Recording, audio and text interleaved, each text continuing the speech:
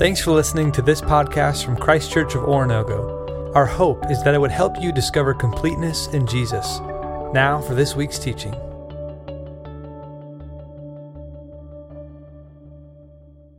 Good morning, church.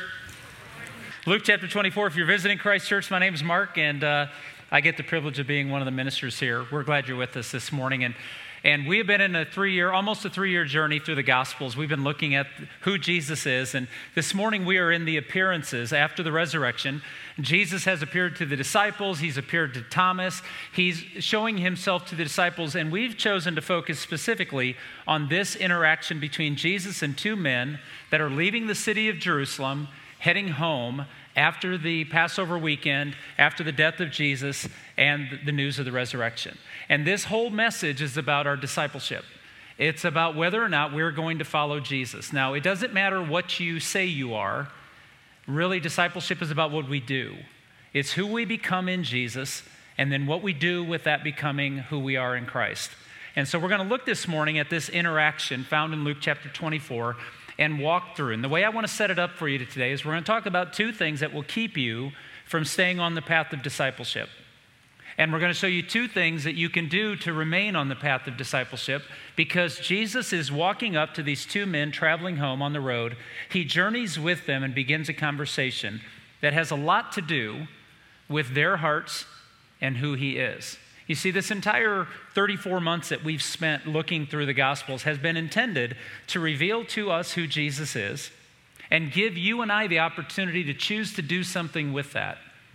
If all we've learned is facts on this journey and no faith, it's been a waste of time. It's not just about what we know. It's about what we know about Jesus and what that allows us to become in him. And so this is one of those appearances that I think is crucial for us to understand, so we can make choices about whether or not we really want to follow Christ, or we just want to come to church, or just want to be considered good, or all the things that discipleship doesn't allow us. And so let's just take a peek as we look at this. They're on the road to Emmaus, which is a town, according to the scriptures, which is about 7 miles northwest of Jerusalem. Now, we did some research last time I was over on the Holy Land trip, and we'll talk more about that because we're going to be taking a group that wants to go from our church to the Holy Land next May. And there'll be opportunities for those of you that are interested in coming with us. We'd love for you to join us in that. But we were asking questions like, how fast do people walk over in the Holy Land? Because they still walk a lot of places. And I was told that it's about 3.5 miles an hour that a person walks normally.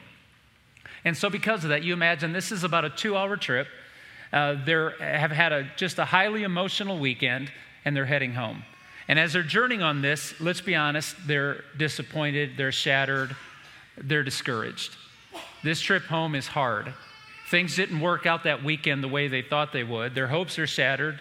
Things are under question, so here we go. They have heard the news. They heard that the tomb's empty. They're aware that angels have appeared. The women have told them that when they got there, the stone was rolled away. Jesus' body wasn't there. Peter and John had run to the tomb and discovered that the body wasn't there and came back and told the other disciples. These men must have hung in that group of 70 or so because they know this information. Yet they still go home, and they go home discouraged. The proof was there. You see, the issue is not in the information they had. It's not in their heads. The reason they're discouraged is their hearts. Now, it won't appear on the screen, but if you have your Bibles open, you might peek real quick at verse 25 and verse 32, because we're going to discover there that it isn't intellectual knowledge that's missing. It's a heart issue. It says in verse 25, "O foolish men and slow of heart." Verse 32, they say, "Were our hearts not burning within us?" You see, discipleship is not just about what information we have. It's about how it changes who we are and then what we choose to do with that. You see, they were looking for a conquering redeemer and not a suffering servant. They wanted a crown but not a cross. And so they were discouraged. So let's begin with the two negative things that will take you off the path of being a disciple, and then talk about the two things that will keep you on it. So the first is this: we will never see Jesus for who he is through our disappointments. And we can be disappointed in Jesus. You see, for those of you that might just be visiting Christ Church this morning, we want this to be a real place where you can talk about real things and we can have real emotional reactions without being shamed and broken by them. So the truth is, you can be disappointed with God. And in fact, I believe every one of us has been. God could have done something because he's all-powerful, and he didn't. Why didn't he? He could have stopped someone's pain, but he chose not to. He could have answered a prayer, but he chose not to. What do we do when we're disappointed? What do we do when we're discouraged? Now, what we're not going to tell you here you do is fake it. Swallow it. Act like it's not a big deal. Remember when you were a child and you began to cry and someone told you, stop crying, like that worked? We don't cry to just, well, I know some people who cry just to cry, but anyway, most people don't cry just to cry, right? You cry because it matters. You're touched by a movement in music or a scene in a movie or an interaction between two real people, and you tear up. And there's nothing to be ashamed by that. And our real emotions about discouragement are real. What are we going to do with them? Let's read the text, verse 13 through 21. Behold, two of them were going that very day to a village called Emmaus, which was about 7 miles from Jerusalem. And they were conversing with each other about all these things that had taken place. And it came about that while they were conversing and discussing, Jesus himself approached and began traveling with them. But their eyes were prevented from recognizing him. Hold on to verse 16. We'll talk about that in a moment. And he said to them, what are these words that you're exchanging with one another as you are walking? That's so formal, isn't it? What are these symbols of language you're using? And they stopped, stood still, looking sad. And one of them, named Cleopas, answered and said to him, are you the only one visiting Jerusalem and unaware of the things which have happened here in these days? And he said to them, what things? And they said to him, the things about Jesus the Nazarene, who was a prophet mighty in deed and word in the sight of God and all the people, and how the chief priests and our rulers delivered him up to the sentence of death and crucified him. You see, they would walk in groups as they would go from town to town because in numbers was protection. Less likely they would be mugged or assaulted. And so they're traveling down this road, and Jesus joins up with them, and he eavesdrops on their conversation, and he interjects himself into it. He knows who they are, but they don't recognize him. And Jesus said, what are you guys talking about? And they turned around and said, are you unaware of what's taking place in Jerusalem this weekend? And he's like, what? And they begin to have this conversation. You see, they were there Sunday crying, Hosanna, blessed is he who comes in the name of the Lord. And by the end of the week, they see him executed. They thought he was coming in as the Messiah, and he goes out as just another dead man that Rome had crushed, that the Jewish leaders had thrown away. He's in this moment where they're discouraged, they're frustrated. This is what they thought would happen, and here's why. They were living their lives as if there was no resurrection. They believed that they only got one lap in this thing called life. And if that was wasted or mistreated or treated unjustly, and if that's all you got, if that's it, doesn't matter how much money you have or how much fame you have or how much power you have, if you die and everything gets left and you're still dead, what good is life? No wonder people without faith lose hope and start to numb themselves with everything they can to overcome. And so they were living their life as if there was no resurrection. And Jesus is speaking to them about that, because if death was the end of Jesus, then death would be the end of them. And there's no hope in that. The Apostle Paul says, we might as well eat, drink, and be merry, for tomorrow we what? We die and it's over. And then so what? What's really mattered? And I love how Cleopas asks him. If I can paraphrase this, the way I would translate what's said here is, Cleopas looks at Jesus and said, where have you been? And some of us are discouraged with God because our real question to him is, where have you been? Why did I lose my marriage? Why did my children rebel? Why did I lose my job when I worked really hard and tried really hard? And we can be discouraged. It's okay. There is no sin in being honest about where you're at. And if you want to know the truth, then I want to tell you this. If you want to know how to be disappointed and not sin, read the Psalms. In fact, I would encourage you to read 5 Psalms a day. Read 2 in the morning. If you don't know where to start in your Bible, read 2 in the morning. Read 1 at your coffee break or lunch break, and then read 2 before you go to bed. Now, some of them are lengthy, like the 119th Psalm is 176 verses. Make that a day. I'll give you a break. But if you read the Psalms, you're going to learn how to be disappointed. Because when you read the Psalms, they're constantly asking God, where are you? Why didn't you? Why do you allow this? There's this constant engagement with God. And the best part about our God is God doesn't look down at you and go, how dare you? He's like, you want the answers? I'll give you the answers. You're not going to always like the answers, but I'm going to tell you that I'm always working good, even when it doesn't appear to be good. You see, it's okay for us to be disappointed when things don't go the way we think they ought to go, but let's not allow our disappointment to impugn God. Let's journey with him and discover with him, because what will take you off the path of discipleship is when God doesn't do what you want him to do, as if he was ever supposed to do that. And so they're discouraged and they're disappointed, and they look at Jesus and think, where have you been? The second thing that will take us off the path of discipleship is we will never see Jesus for who he is through our ignorance. Now, I don't want to make too much of this, but I really struggled for a couple of weeks finding the right word to put in there. Is it ignorance? Well, I know it's not. He's not accusing them of being stupid or being thoughtless. It's just ignorance. And ignorance is actually having available information to you that you don't access. It's having the facts in front of you, but you're unaware of them, or you've chosen to ignore them. So I did choose ignorance on purpose, and that will offend some of us in the room. That's not my intention, but maybe it'll awaken you. That one of the things that will keep us from following Jesus fully is when we choose to remain ignorant to what God intended to do. Verse 21. But we were hoping that it was he who was going to redeem Israel. It's a key phrase. Indeed, besides all this, it is the third day since these things happened. But also some women among us amazed us when they were at the tomb early in the morning and did not find his body. They came saying that they had also seen a vision of angels who said that he was alive. And some of those who were with us went to the tomb and found it just exactly as the woman had also said, but him they did not see. Think about this. They have eyewitness testimony to the tomb is empty, that angels appeared and said he's alive, and yet they don't believe. They had the information. They didn't have the faith. And the reason they didn't have the faith was because they were ignorant.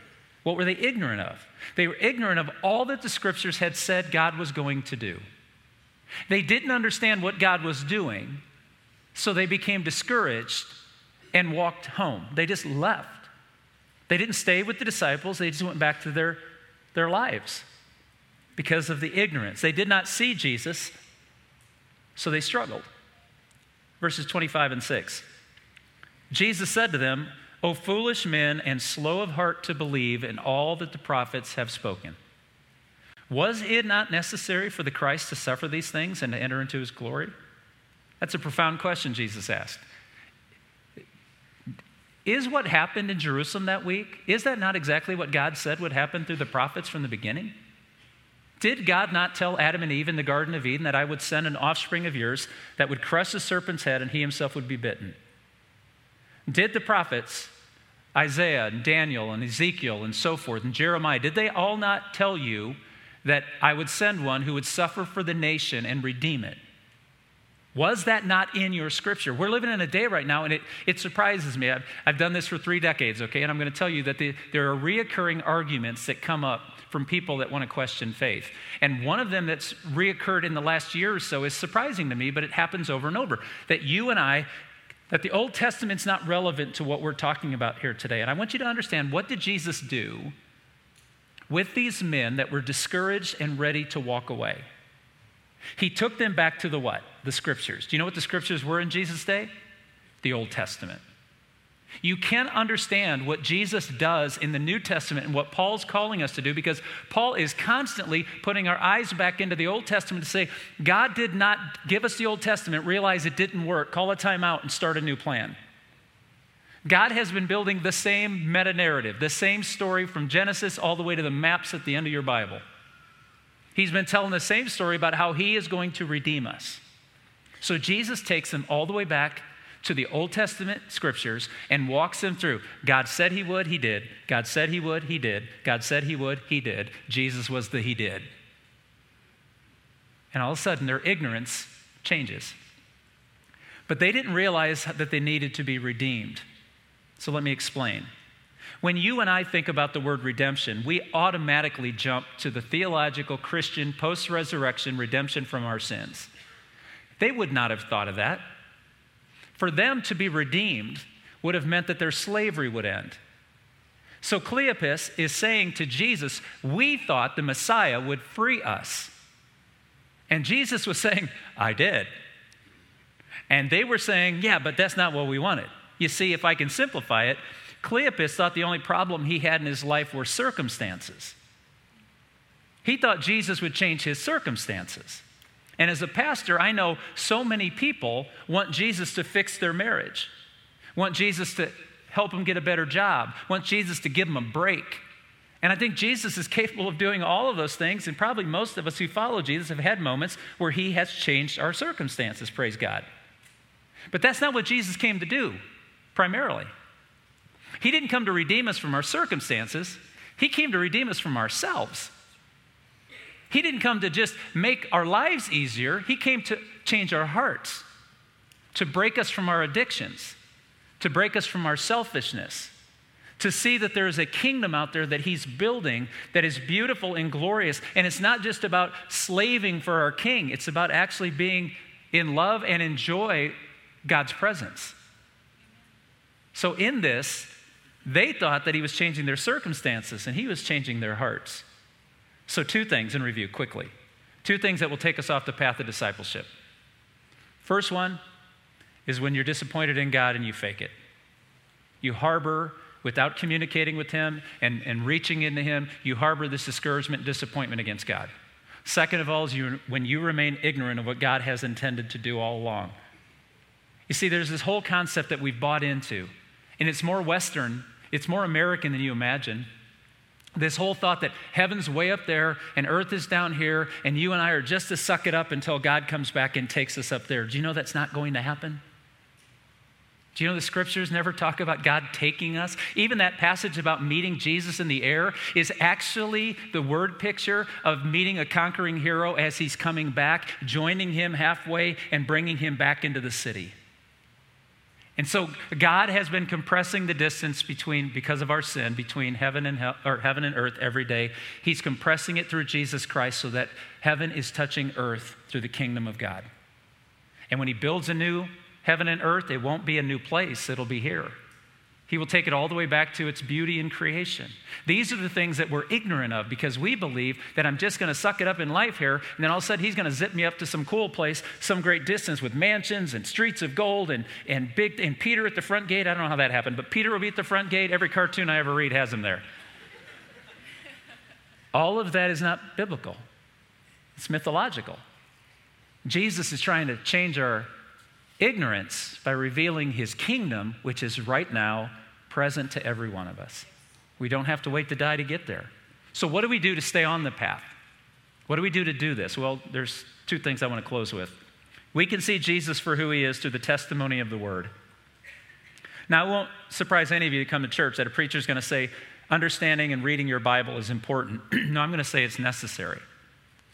It's not just important, it's necessary. Verse 27. Beginning with Moses and with all the prophets, he explained to them the things concerning himself in all the scriptures. And they approached the village where they were going, and he acted as though he would go farther. And they urged him, saying, "Stay with us, for it's getting toward evening, and the day is now nearly over." And he went to stay with them.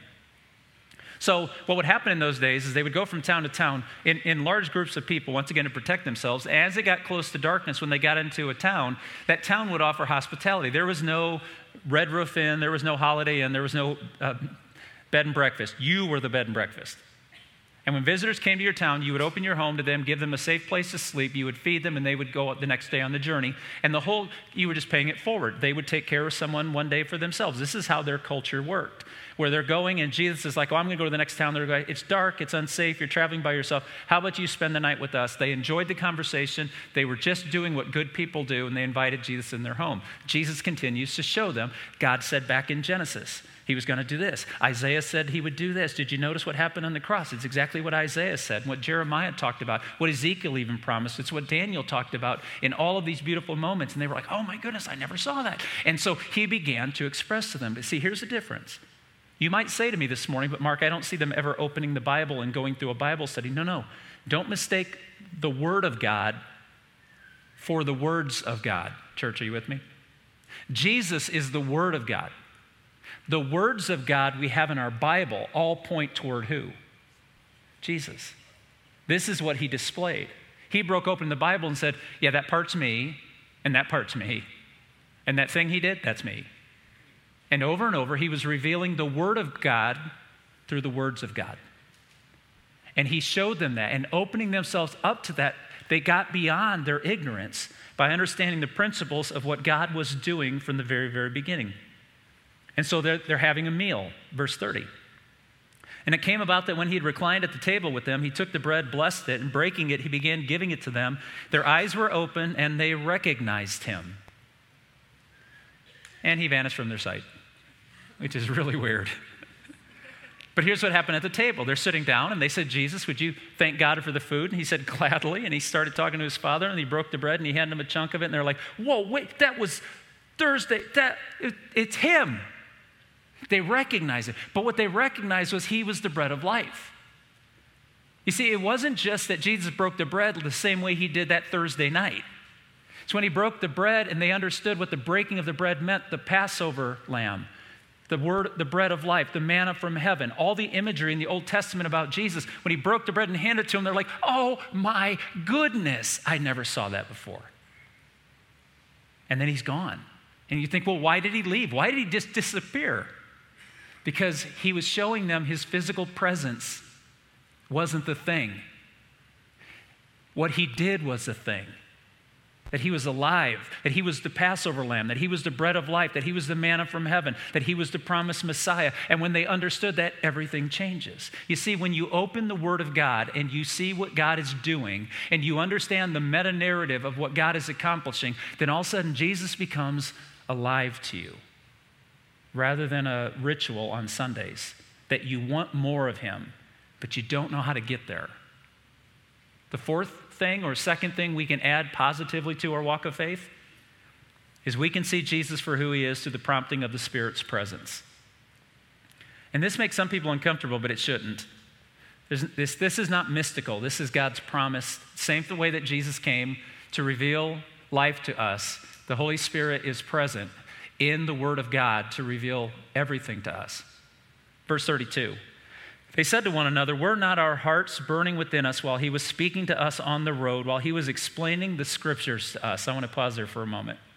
I'd like a little bit of testifying here in the church this morning.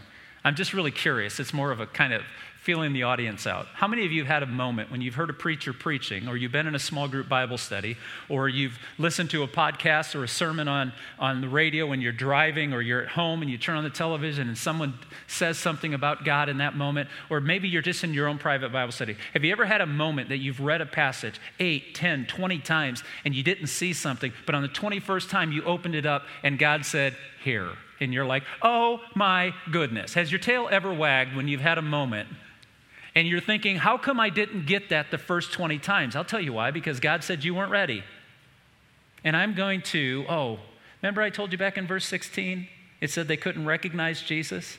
The Apostle Paul says that there's a veil over our eyes that makes it hard for us to understand spiritual things. And so what happens through the Spirit of God, the presence of God, the Spirit opens our eyes. It opens our minds. It opens our hearts. So don't be discouraged when you've read something 21 times and it doesn't make any sense. And on the 22nd time, you're like, oh, there it is. It's him. That's because God has taken the veil off your eyes. He's opening your ears and hearts. There are eyes of our soul. Paul prays that our eyes would be open, that we might understand everything. And God reveals that to us through his Spirit. It's through the words of God that reveal the Word of God, and the Spirit of God that reveals the truth of God. That's why Jesus told somebody once, if you're going to worship me, you need to worship me in spirit and in truth. So for those of us that want to walk deeper in this walk of faith, you're going to have to open your mind to the Word of God, and then open your spirit to the presence of God so that he can be your teacher. It simply is asking God, as you open the Word of God, teach me who you are. Reveal to me who you are. Show me how I can grow in you. And in that moment, a beautiful thing happens. They realize it's Jesus, and Jesus is gone. It's getting dark because they asked Jesus to spend the night. They're having the evening meal. They're about 2 hours away from Jerusalem, but what do? They get up immediately and they go back to the holy city and they find the disciples. And when they gather with the disciples, it's amazing. They have this conversation. Verse 33. They arose that very hour and returned to Jerusalem and found gathered together the 11 and those that were with them. And the disciples said to them, the Lord has really risen. It's true. And he's appeared to Simon. Peter's like, yep. And from 35, and they, these two men, began to relate their experiences on the road and how he was recognized by them in the breaking of the bread. They went from factual understanding to faithful belief. And that's what a disciple does. You see, there are some of us in the room today who are disappointed with Jesus. And truthfully, you have a right to be upset. Something terrible's happened. I'm not talking about like a simple prayer to win the lottery didn't work. I'm talking about you prayed for someone's health. You prayed for a rebellious child. You asked God to reveal himself to you, and it was hard, and you didn't get anything. You tried. You hear the preacher say you ought to read the Bible, and you try to read the Bible, and you get nothing out of it. And you're wondering, God, why can't you give me a break? Why can't you throw me a bone? Just give me something, and you're disappointed and discouraged. Don't walk off the path of being a disciple. Keep following. He will reveal himself to you in the way you most need it. Don't be disappointed. Read the Psalms and understand what it is to journey after God, realizing that God does things differently than we do, and yet he always does the right thing. Some of us in this room are ignorant of Jesus. We're ignorant of the scriptures, and we're wandering around wanting Jesus to be something he never intended to be. We want him to fix our circumstances. That's ignorant. He never promised to do that. He promised to make us whole. He promised even in our suffering to be with us. Sometimes God's greatest gift is not to change our circumstance, but to be with us in our circumstances.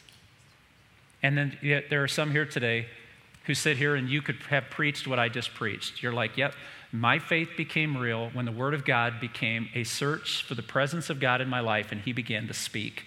And God does speak. He speaks through the Word. He speaks through community. He's talking through nature.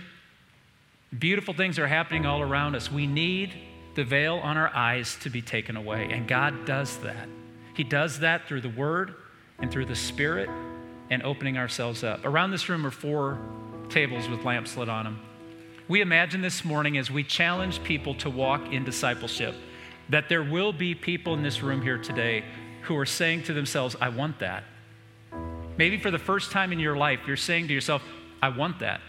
I want to feel connected to God. I want to be connected to Jesus. I don't want to live off the preacher's faith or the church's faith or my mom and dad's faith. I actually want to walk myself with Jesus. You can do this. If you're willing, you can do this. And God will meet you in those moments, and he will walk with you, sometimes silently and sometimes speaking boldly. But the words of God reveal the Word of God. And the Spirit of God shows us that truth and guides us in it. We walk by the Spirit, not by the flesh. There's an opportunity for every single one of us, from a person who's not a believer in this room today to a person who's been a believer longer than I've been alive. There is hope for every single one of us. God wants to meet you. He wants to guide you. He wants to deliver you. And yes, he wants to redeem you. But his redemption is far more beautiful than just changing our circumstances. It's changing our hearts. So this morning, if you desire that depth, you want someone to pray with you, maybe you want to set an appointment up with the pastor to have a conversation about some of the things that God is calling you to do that you feel laid on your heart. Whatever the decision you need to make this morning, we're here as a church for you. We won't try to convince you of anything more than what God's offering you. And if you'd like to have that conversation, whether it's in the room after the service at one of these tables, you can see people have gone to those tables to meet you there. Maybe it's out in the foyer at the prayer center. You just want to talk to one of our pastors or elders. We'd love to meet with you. But don't leave here today saying, I really want that, but I don't know. No, try it. Step out onto the path of discipleship. Keep going even when discouraged. Work hard every day to open the Word of God and find him in it. Seek him. See what happens. God will meet you in spirit and truth, and it will change the way we walk. Let's stand together. Thanks again for checking out this podcast. We hope this teaching helped you to discover completeness in Jesus and encourages you to help others do the same. For more resources or to learn about Christ Church in general, visit us online at cco.church.